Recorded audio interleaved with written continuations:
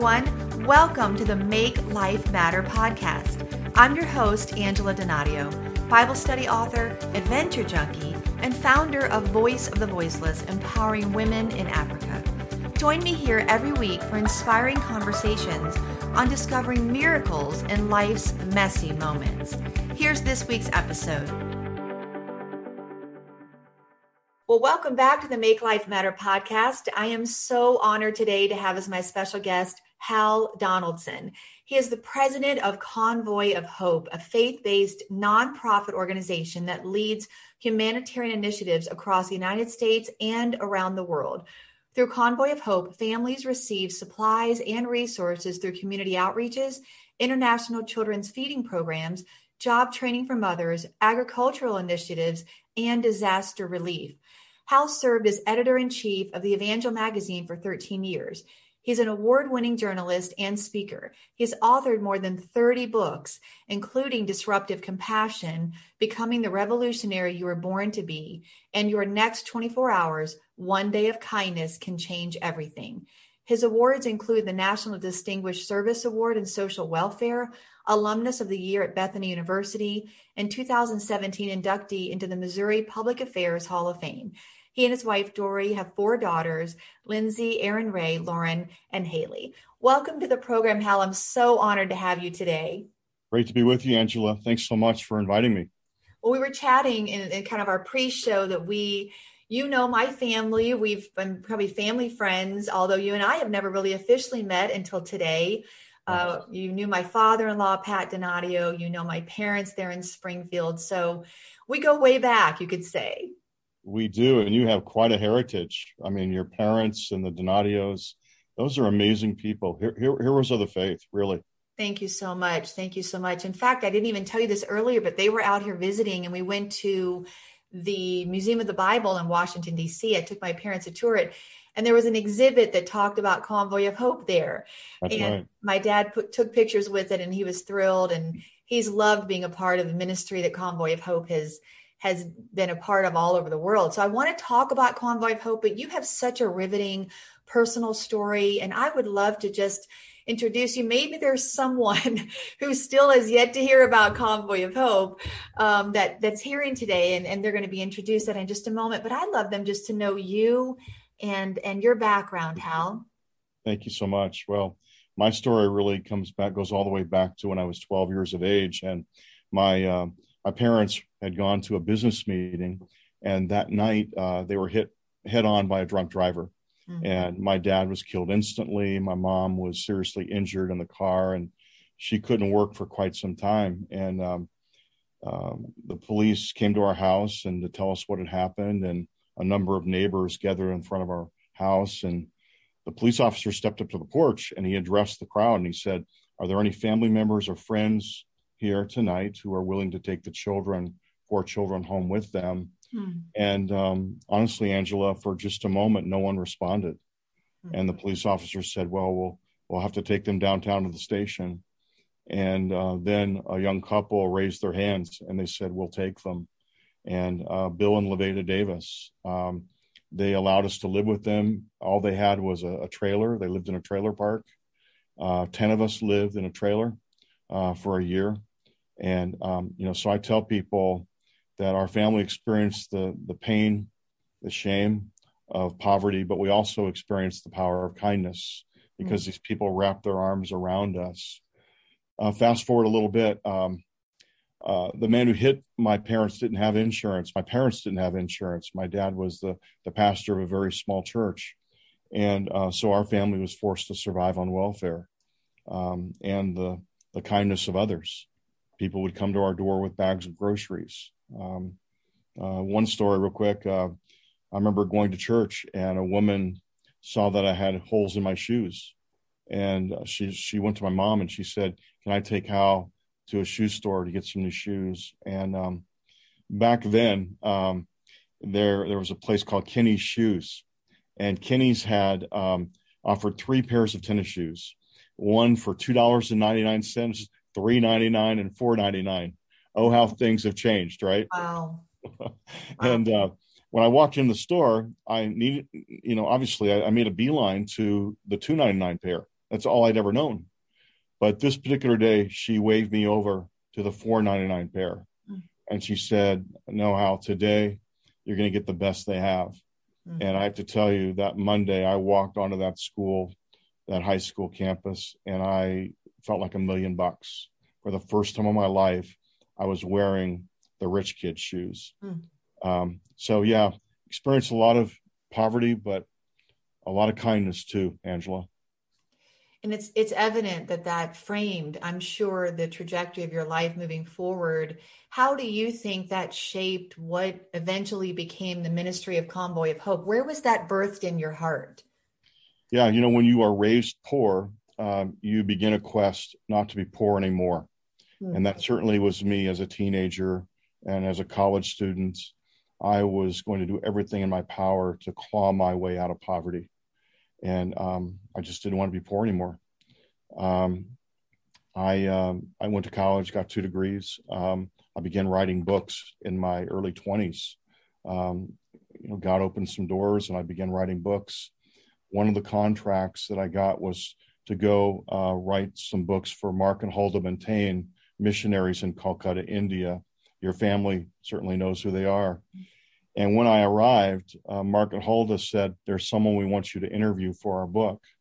And they took me over to meet Mother Teresa. And so I'm in the interview with Mother Teresa, and all of a sudden she just stopped and she said, young man, let me ask you a question. What are you doing to help the poor and the suffering? And it wasn't accusative. It wasn't trying to condemn me. She just was asking a very simple question. What are you doing? And I figured it was not a good idea to lie to her. I told her the truth. I said, I'm really not doing much of anything. And she said, everyone can do something. Everyone can do something. Those words were haunting for me. I had spent several weeks with the Bentanes in the trenches, helping the poor, the suffering, learning, observing. When I came back to the States, I just felt compelled to do something. I had to do something kind. And I was living in Northern California at the time. I loaded up a pickup truck with $300 worth of groceries. And I went into a needy area in Northern California where the migrant farm workers work. And I just started passing out groceries to families that were poor. That was the start of Convoy of Hope. So, I credit the Bentanes. I credit Mother Teresa for speaking into my life. Another piece of it, Angela, is that I think I was living more like a Pharisee than I was a follower of Jesus. I was so consumed with myself. I was selfish rather than being selfless. I believe that compassion is one thing, but if you want to go beyond compassion, you have to become selfless.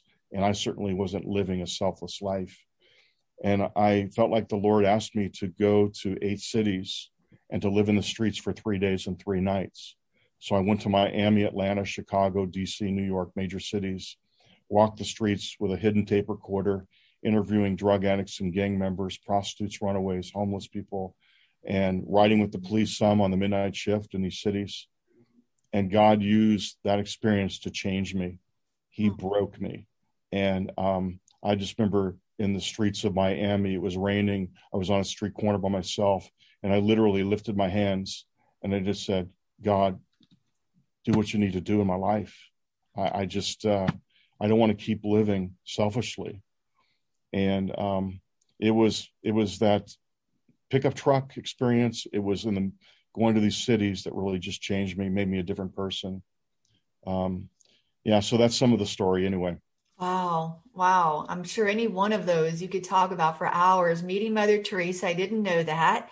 That's amazing. That's extraordinary. And what a deeply impacting moment I'm sure that was. And how insightful of her to draw that out of you and wonder why even in that moment when God was using your journalistic skills, your writing abilities, that was kind of the preparation period that what you ended up spending your life doing was birthed out of.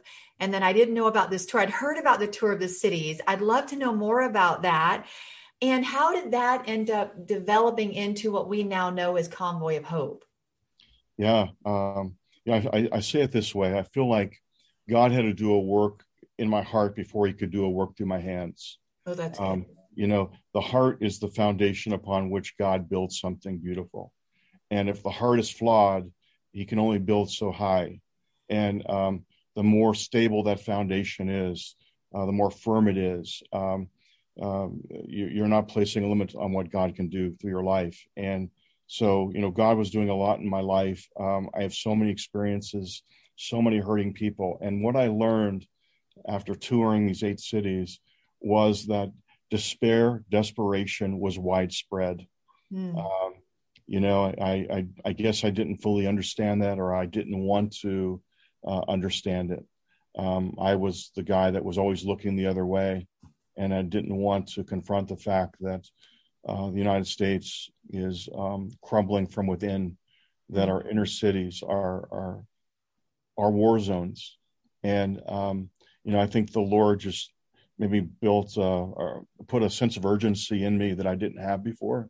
And, I see a lot of pain, and people ask me, well, you see a lot of pain. How do you continue to keep marching forward with Convoy of Hope and with Jesus when you see so much pain? Well, I think the point is there are some questions that will not be answered until we get to heaven. And we have to be satisfied with that. We have to understand that that's the way it is. And we can't allow unanswered questions to prevent us from doing things for God today. We can't allow ourselves to be paralyzed, if you will, because we can't answer every question. No, I think what God is asking us to do, just roll up our sleeves, get busy, let him work through us to transform the lives of people. And that's certainly what I've tried to do. There are a lot of things that when I get to heaven, I'm going to ask God. I don't understand why malnourished children die. I don't know why women are abused. I don't get. But I'll let that question wait until I get to heaven. Right now, we've got a job to do, and that's to represent Jesus in the hallways of power and in the villages of the poor. That's so powerful. You're speaking to a couple of kind of some of the underlying issues of why maybe people don't move out in compassion. One could be apathy, selfishness, as you talked about a minute ago. If I don't see it, somehow I can convince myself it's not there. It can be feeling like, it's never going to get any better. I'm only one little tiny drop in a bucket. I remember my first trip to Africa. I've been maybe 20 times now. I felt so overwhelmed, and the enemy can come in that and make you feel like you're so insignificant. There's nothing you could do. But as you mentioned about Mother Teresa, we can all do something, and to zero in on the assignment that God has given us, the calling he's given us. How would you speak to those? I want to ask one question before that, though. What time period was that you toured those 8 cities? Do you remember what year that was? Yeah, I was about 30, 31, 32 years of age. So probably around 31. So that would, be 19, let's see, my math is good, 1988 and 89. And even today, I'm sure as you see our inner cities, would you find the same condition? Would you find more deterioration in some of the areas? Or what would you speak to the changes that you've witnessed? Yeah, I think the cancer has grown, and it's now no longer isolated in the urban communities. It's also in the rural communities. I think the meth epidemic in America has certainly contributed to that. Poverty is widespread. No matter where you live, you're touched by poverty.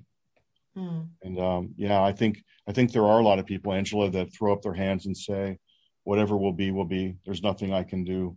But I just believe that doing something is always better than doing nothing. Always. So how do we move past that place of maybe resignation? Oh, well, it's always going to be this way, or it's like you said, the cancer is too far gone. How do you speak to that? I know you've written about compassion, disruptive compassion and kindness. So encourage us that are feeling maybe a bit paralyzed, or for some of us coming out of this year of the pandemic, maybe we're even experiencing compassion fatigue. We're barely keeping our own head above water, much less feeling the impulse to be able to reach out and meet the needs of others. Yeah, Jesus hasn't given up on America or the world. So neither can we. It's a desperate situation. It is in rural and urban communities. But Jesus is still at work, and he's looking for people who will simply raise their hand and say, Jesus, use me, use me.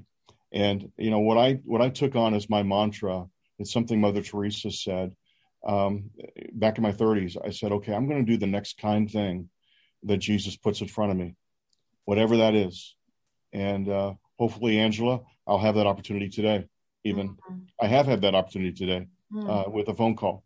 And I think it's not just giving money. It's smiling at someone and giving them dignity. It's befriending someone who's lost a loved one. It's giving a comforting word to someone who's lost their job. It's sharing a meal with someone who doesn't have one. It takes on many different looks, but I think we can all do something. And Jesus wants to help people more than we do. And it reminds me, as you're saying that, this same sense of dignity that you felt walking over to that $4.99 pair of shoes is the way you are. If I'm in Africa or even here in the United States, what can we do to lift others up? And that is that way of giving them dignity. And Jesus always did that. We see that modeled in him over and over and over in the way that he handled women and the way he treated the poor, the indigent, the sick, the infirmed. And we can't allow this sense of overwhelm to keep us from doing something in the kingdom. What have you seen in this pandemic? How have you seen that shift, not only the ministry of Convoy of Hope, but maybe with your global lens with which you view the world? I'd love to know your just opinion about things over this past year. Yeah, I think there's an epidemic of loneliness that's only increased during the pandemic. But that's a great opportunity for followers of Jesus, great opportunity for the church to befriend people. And I think we underestimate the power of friendship. We do. Befriend a neighbor, befriend an elderly person, befriend a teenager. That can make the difference between where they spend eternity. With Convoy of Hope, we when the pandemic hit in March of 2020, we had a decision to make.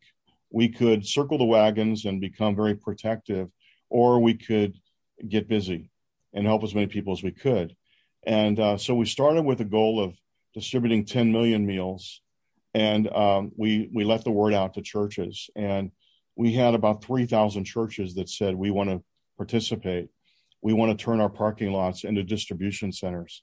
And so we were able to distribute 200 million meals in a very short period of time. And that continues even today, meeting needs. And so, I tend to be an optimist. As difficult as things are and discouraging as things are with the economy and the poverty, et cetera, I have so much confidence in our Savior and his love for people that I think this could be the church's greatest hour. As the pandemic subsides, hopefully, and people come back to church, may it be a different church. May it be a church that looks at itself as more than a weekly meeting or worship service, but a 24/7 church that is meeting needs throughout the week and truly becoming a mercy center. I agree. I hope that is the transition that we see. My husband and I have pastored now for almost 30 years, 3 decades out here outside of the Washington, D.C. area. And I did, say one day on my social media post that I don't believe this is the church's undoing. I believe it's the church's awakening. Amen. But it depends on our response to these situations and what we see. Do we continue to move and implode more inward and become more inward focused? Or as you said, are we going to grab a hold of this pivotal and critical moment in history, unlike any that we've experienced in our lifetime, and become more outward focused than we've ever experienced? Did you see a shift more to the United States in your ministry during the pandemic with the meals here at home rather than abroad? Yeah, I think this is one of the ways that the Lord had led is some years prior, we decided, we were very intentional. We decided we were going to build up our international team, nationals all over the globe. And we began training them, preparing them almost for a pandemic. We didn't know that's what we were preparing them for, but that's what we were. And so when this pandemic hit, we didn't skip a beat. We feed 387,000 children every day. Well, that didn't skip a beat. We have trained thousands and thousands of mothers every year in jobs training, helping them start their own businesses. That didn't stop. That continued. Training all the farmers and families to grow their own food, thousands of them every year. That didn't stop. So for Convoy, I think the Lord prepared us for it, and we give him the glory for that. That would have been very difficult, quite frankly, for me personally, to know that we had 387,000 children in our care, but we couldn't care for them. That's amazing. I'm glad we could. I am too. It made me think of when Paul said the gospel is not chained. You know, he's sitting in chained. He's in a Roman prison. There were a million reasons he could have said, well, the work is done. And there's a lot of excuses and reasons and even legitimate things that we could say, but to push through and you say, I have the confidence in my Savior to make a way where there doesn't seem to be a way.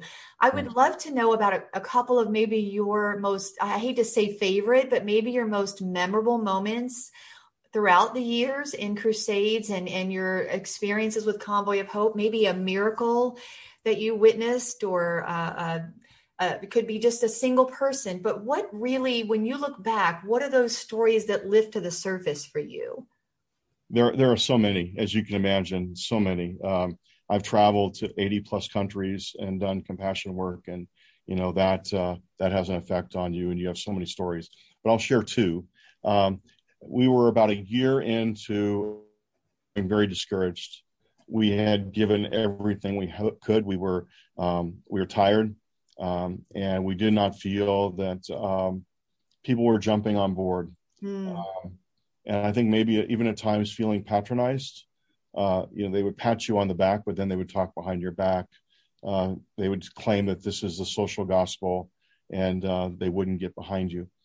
And so my wife and I prayed, and I just said, okay, Dory, by the time of the Fresno community outreach in Northern California, if God doesn't show us that he's with us, if he doesn't perform a miracle, we're going to give up.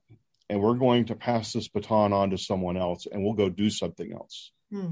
At that particular outreach, Angela, there were probably 4,000 people there. Many came to Christ, but inside the turmoil was great because I just knew we could not keep going. At that outreach, a man came up, and a complete stranger came up to me, and he handed me an envelope. And inside was a check for $25,000. Oh, wow. Now, for a couple that didn't have two nickels to rub together, that was a big deal. But then inside was a note, and it said this, keep going, God is with you. And the word is was underlined and capitalized. Keep going, God is with you. We've never looked back from that moment. Wow. But we almost gave up. Well, fast forward, Convoy of Hope is becoming more substantial, and we had begun feeding children. And I think at the time, maybe we were feeding about 20,000 children. I was in Kenya, and I was at one of the feeding stations, a school where we're feeding 1,000 children every day. And I'm standing there watching these children be fed. They all had uniforms, new shoes that we'd provided. They're all being educated. They're all being fed. They're healthy. As I walked into the schoolyard, I saw dozens of eyes peering at me from outside the fence, through the fence. These were the kids that weren't part of the program. These were the kids who were scavenging off of garbage heaps, begging in the streets, sniffing glue to take away their hunger. And it just broke me. I just said, God, 20,000 isn't enough. It's just not enough. You got to give us the capacity to do more. And when I got really serious with God, I feel like God began to open up heaven and pour resources upon us to meet the needs of these children. And like I said, every year since then, it's grown significantly. And we're on a quest. We're going to feed 1 million children every day. Wow. That's where we're headed. And every year we're adding like 30, 40, 50,000 children. But by the year 2030, we'll be feeding 1 million children every day. Wow. Wow. Thank you for sharing those stories. I can hear the compassion that made me think of when Jesus stood up on the top of the Mount of Olives, looked over the city of Jerusalem, and he wept with compassion. So we can call it the critics can call it a social gospel if they want to, but there is a distinct element of the compassion of Jesus in the way that he ministered to people and the way that we are called to minister to people. And it was evident in his earthly ministry, and it's evident in the way that he calls us to love, to minister, to reach the unreached, to reach the forgotten, Yes. and to give dignity, to bestow dignity. I remember one of my first trips to Africa, I went to a village to meet the family of a pastor I'd met at a kids camp. And this pastor said, I need you to meet my brother. He's an animist. And I remember feeling so nervous and not really even understanding the culture of Africa yet at that time, and maybe feeling ill prepared and up to the task.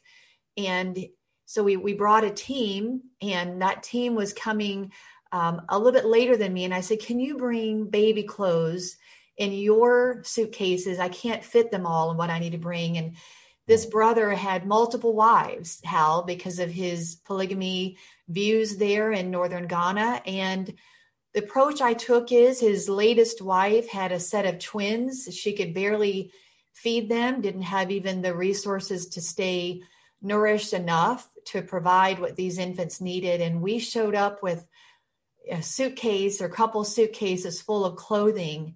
Wow. and blankets and shoes. And that's a small gesture, but what that did in that man's heart is to say, you care about my need. And that opened the door for me to be able to share the gospel.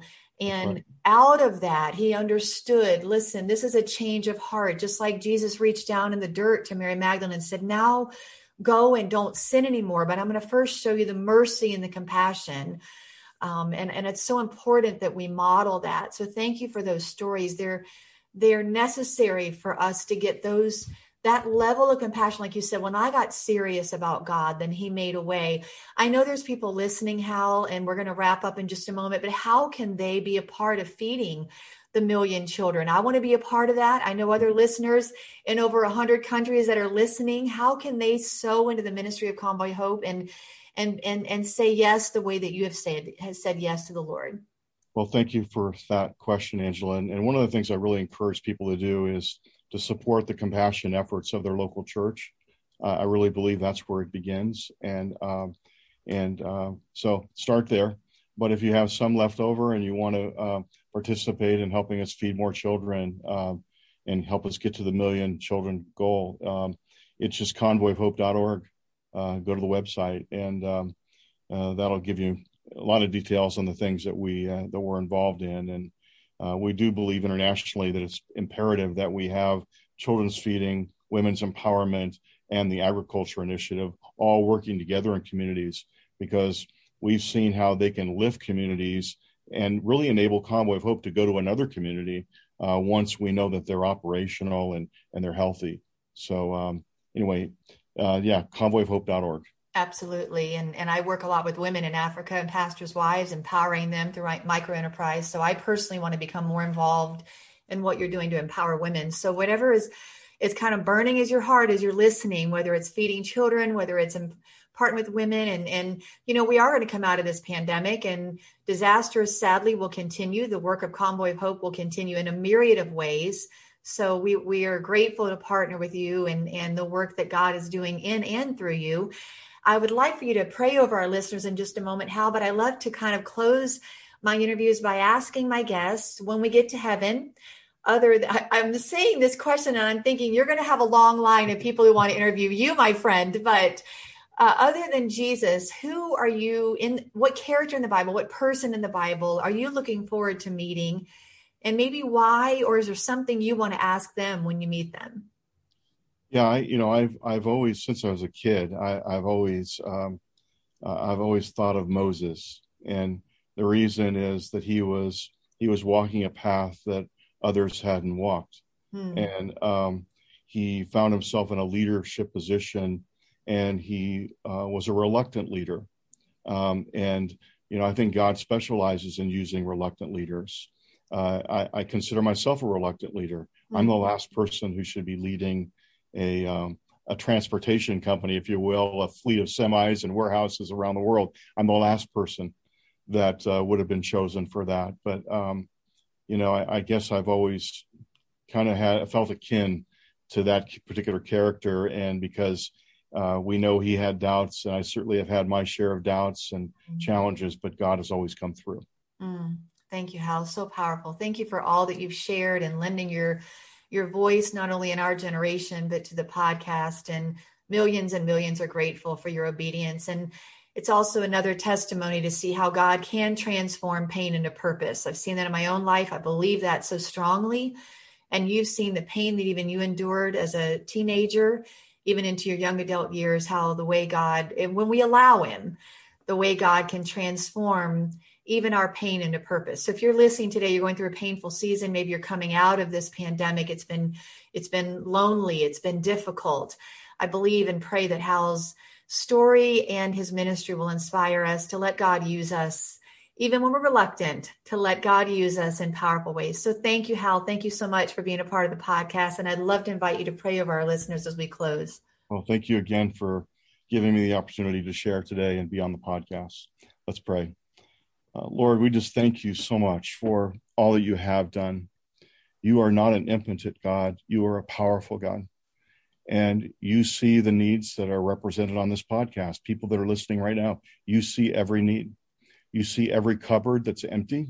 You see every lost job. You see every relationship problem. You see it all. You see health crises as well. You see it all. Let people know today that you are not distracted, but you are attentive and you are with them. They are not alone. You are with them. And you want to work through them to make a difference in the lives of other people. They are not to be put on the shelf. Let them know that today. They are not to be put on the shelf. They are to be used to transform other people's lives and to bless others as you bless them. Lord, we just continue to pray for this podcast, pray for Angela and her husband, the work that they do, and just pray a special blessing upon everything they touch. In your precious name, amen. Thank you so much for joining our conversation. Season 2 is sponsored in part by Worley, Dahlberg, Yao, PLLC. You can learn more about this award-winning law firm at lawfirmvirginia.com. I'd love to stay connected, so be sure to visit angeladonadio.com for books, free goodies, and opportunities to feature your ministry or business as a sponsor. Find me on Facebook at Angela Donadio VOV and Instagram at Angela Donadio, where we do podcast giveaways each month. If you've been inspired to make life matter, share a review and subscribe at iTunes, cpnshows.com, or anywhere you listen to podcasts so you don't miss an episode. Until next week, let's make life matter.